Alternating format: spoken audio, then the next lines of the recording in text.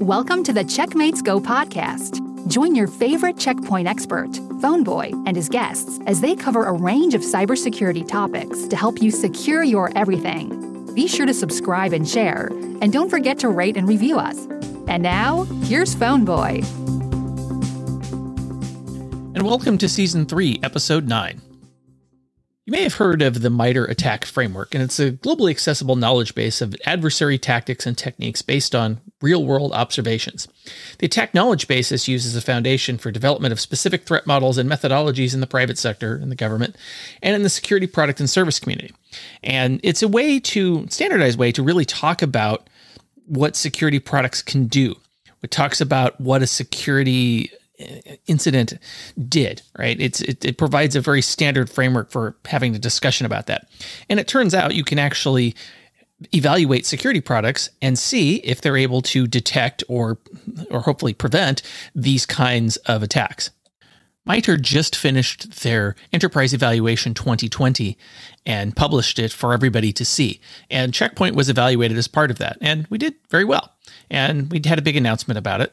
And in fact, I got to talk with product manager Yoni Nave about that announcement right before he went on another webinar to talk about the same thing. I started off by asking Yoni, well, what did we announce and what actually happens and what does it mean?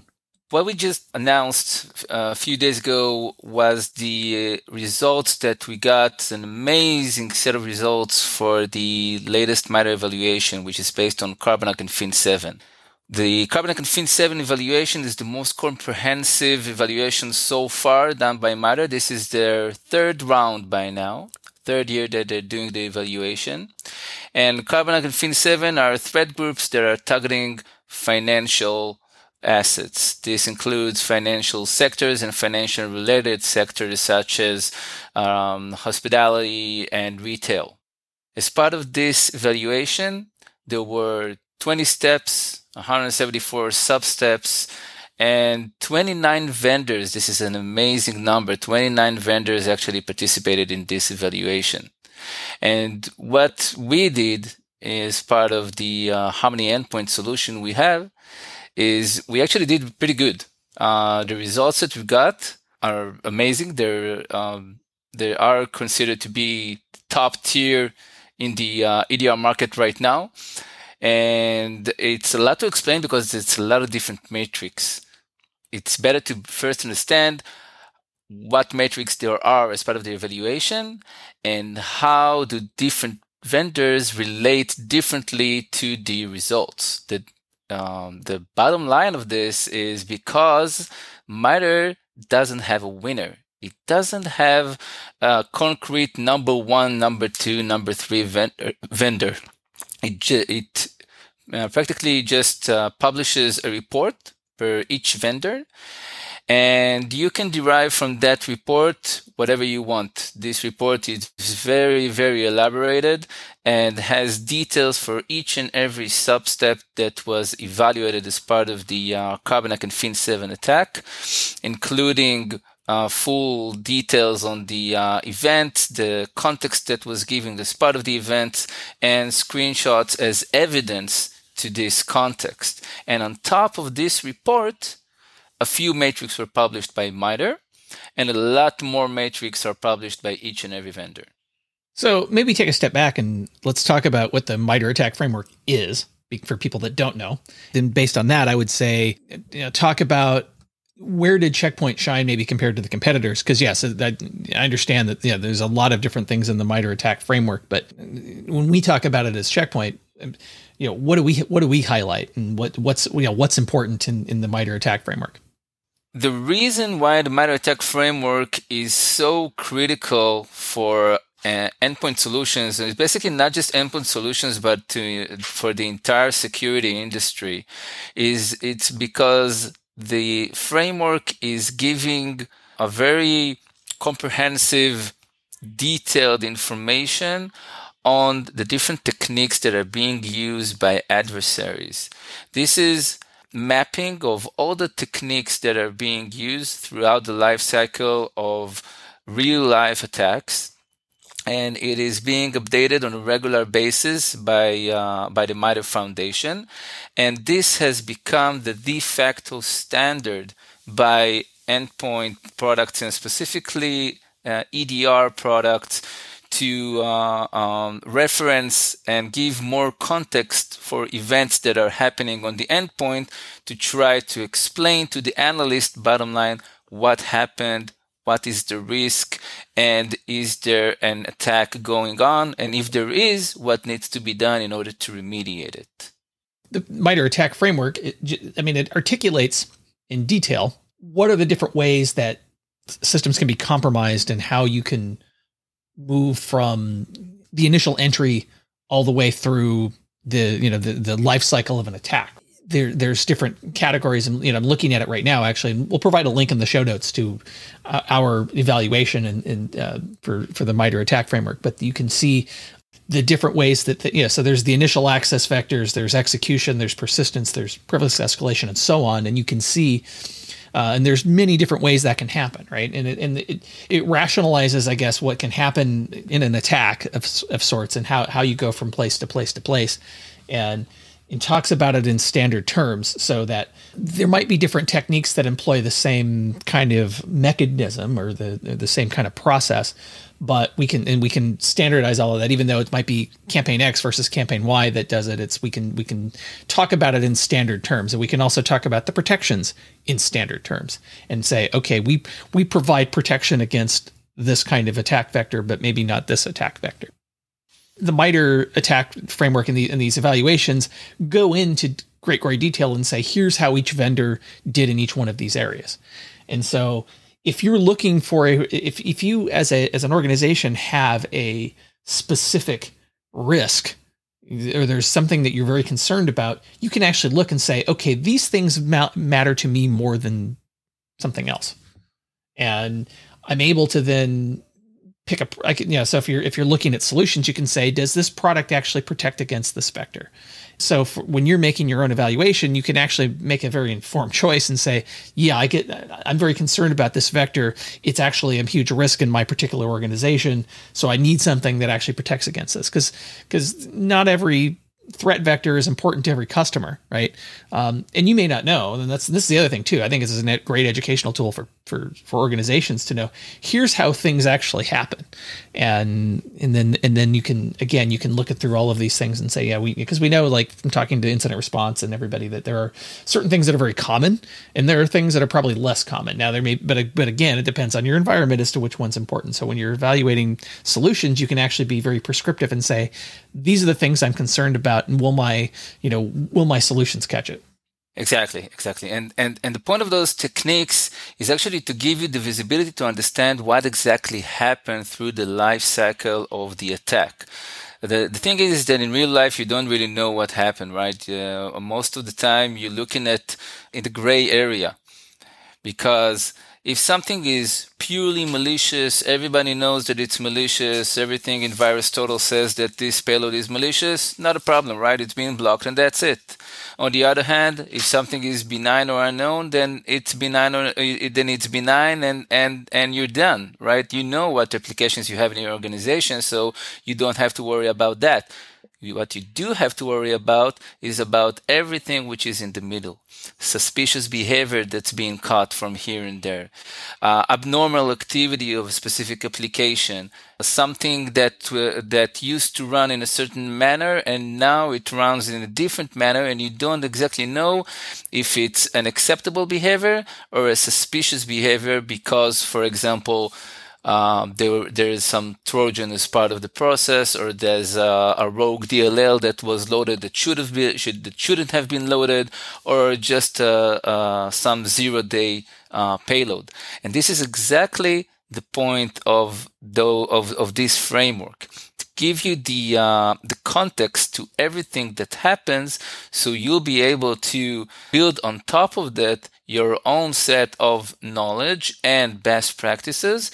So you'll be able to understand when you do get those incidents from protection, from the different protection engines, you'll be able to understand what really happened and to incriminate, to get to a bottom line decision. Is it a real attack or not?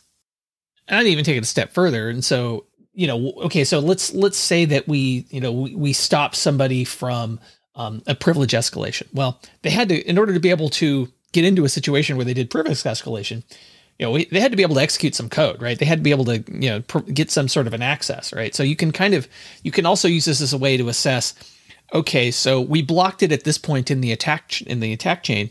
What could they have done prior to that, right? And so what was exposed? Again, it provides context so that okay, even if we block it at this point, what could have potentially happened and what else is at risk? And so what other mitigations do we need to, tighten up our initial access vectors and, or maybe lock down execution of, processes on the system.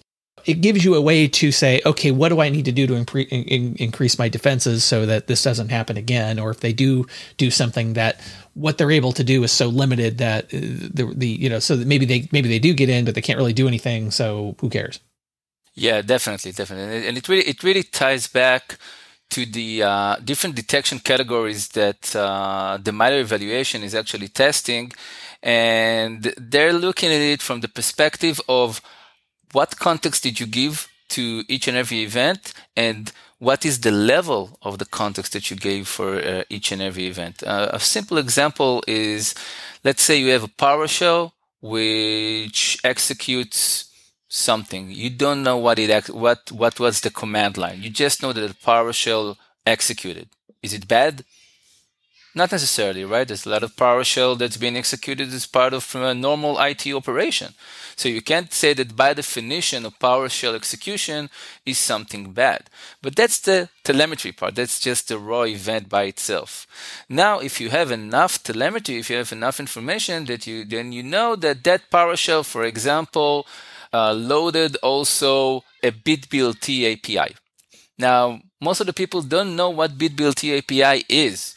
So the only thing they do know is that there was a loading of that API, and that's it. Is it bad? Not bad? We don't know enough about it. But if as part of your system, you already get the context to know that BitBLT is actually an API that's being used to get a screen capture, then now you suddenly know a lot more about that PowerShell instance. You know that PowerShell instance actually triggered a screen capture operation on your system. And now it's becoming a suspicious activity. So that's the whole point of giving the proper context to each and every event that is taking place on your asset. As part of the MITRE attack evaluation, it's not only did you block this attack, right? But it's also what context you provide that you blocked the attack, and or is there more to it than that? It's not just about blocking the attack. It's also about getting the entire context of exactly what happened. I can think about the example of what we just discussed again, just to give that context as an example. Again, that PowerShell with that BitBLT API. Most of the time you won't know what that API really means and what it really did. But the minute you know that BitBLT API is actually the way to get a screen capture through PowerShell, now it's creating the proper context in order to understand what exactly happened through that alert and what exactly happened to that specific attack. And that gives you a lot more context to what should be mitigated and what potentially already leaked out of the organization. It's not just enough to say you blocked this, right? Because anybody can say that. It's a question of, okay, here's proof that I blocked it, and here's what led to it. Sort of demystifying the black boxes of a security solution, as it were, because that's people tend to look at security controls as this black box of, okay, I either allow it or don't, but don't really give a lot of details. And so this is a way of contextualizing what happened and also proving, yeah, we stopped this, and here's what they tried to do, and here's how we stopped it. Yeah, definitely. And this all ties to the, well, it's not a new concept, but the concept of EDR. The EDR concept says that that 100% blocking is impossible. You cannot prevent 100% of the attacks. So the only way to actually understand what's happening to those attacks that are not being blocked is to visualize them in a way that an analyst will be able to understand exactly what happened. And in order to visualize it, you need the data, you need the context. And this is where MITRE steps in. It's actually organized the entire EDR market to say, okay, it's not enough to give just a process tree. It's not enough to say, okay, I know of a specific operation. If you really want the analyst to understand what happened as part of the entire life cycle of the process, this is what you need to show. This is the entire framework that relates to the entire kill chain of real life attacks. So this is actually an enhancement to all the EDR products. And indeed, most EDR products are already aligned with this framework. Of course, we are aligned as well as part of Harmony Endpoint. And again, it's gives a way of explaining what happened in a standard way that is maybe not using vendor specific jargon, using it, but it provides it. And does MITRE ATT&CK prescribe a standard way to show that information, or is it more about the language? So they don't really care how you show it as long as you show it. They realize that some techniques and some vendors have various ways for visualizing information, various different UX methodologies. They don't go into that section of how to show. They just want to make sure that the information will be presented. They actually don't really care even about the numbering that they gave. They're just saying that aloud that from their perspective, even from the evaluation perspective, they don't care if you're saying that a specific technique was T1018 or 1017. They want that the analyst will be able to understand that bottom line, you're talking about query registry. So, and this is where what they're aiming for, the bottom line of giving the proper context and as much context as possible to the analyst. Yeah, and I know we look at this as, as a company, we're also comparing ourselves to what other vendors are doing, and making sure that we're providing the best security possible, and that's part of our DNA as a company. What do the results say to us as a company, and then what do we, and then how does that translate to customers? The evaluation by itself is testing a specific flow of events that were executed by the MITRE team, and each and every vendor need to showcase his visibility and the context that is giving to each and every sub-step in the attack flow.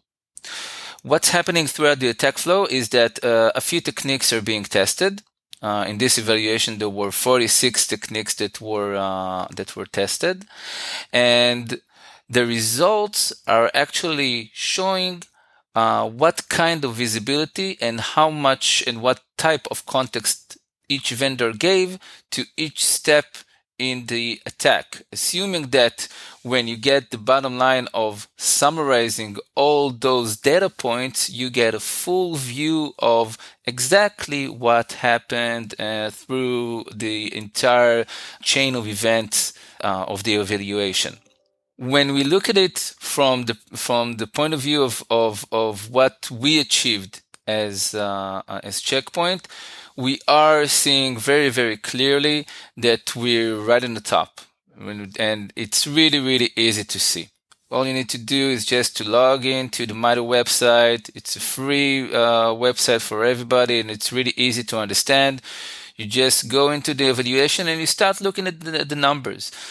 Some metrics were already published by MITRE. There are a few metrics that are mostly based on the number of sub-steps. For example, there's one metric that's looking at telemetry.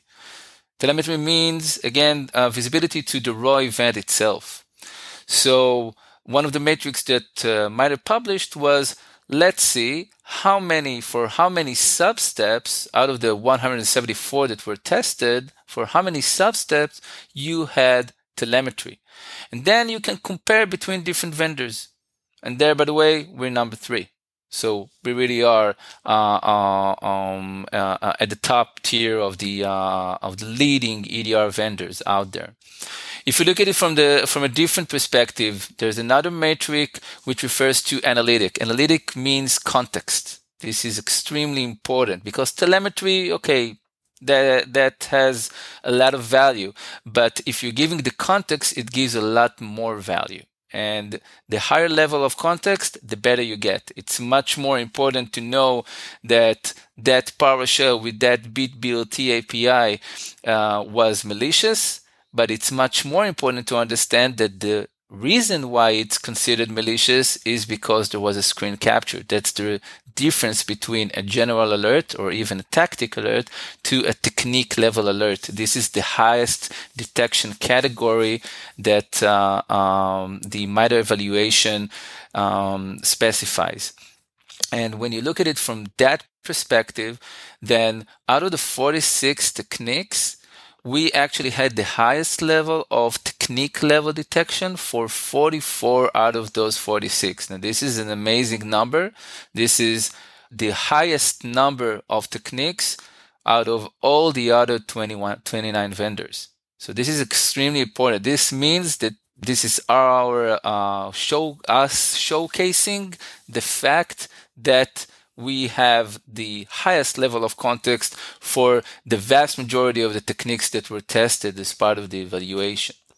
Now, when you look at the different results and you compare the vendors, you can compare it per substep or you compare it per technique. So it's really a matter of which metric you're looking at. And this where it really becomes complicated because there are 4 metrics that MITRE published, 4 different metrics. And for each one, there's a different number one vendor. There are also a lot of different metrics that were used. Some of them are considered a little bit more, and some of them are considered a little bit less. There are also some other vendors that, for example, just said, okay, we're not looking at detection at all. We're looking at the protection. So you can derive from that what were their real results in the context of detection, of course. Third-party tests are useful for vendors and customers alike, and I get into that with Yoni in the next episode of Checkmates Go. Thanks for joining us for this week's episode of Checkmates Go. Subscribe in your favorite podcast app, leave us a rating and review, and share with your colleagues on social media. And we'll see you next time.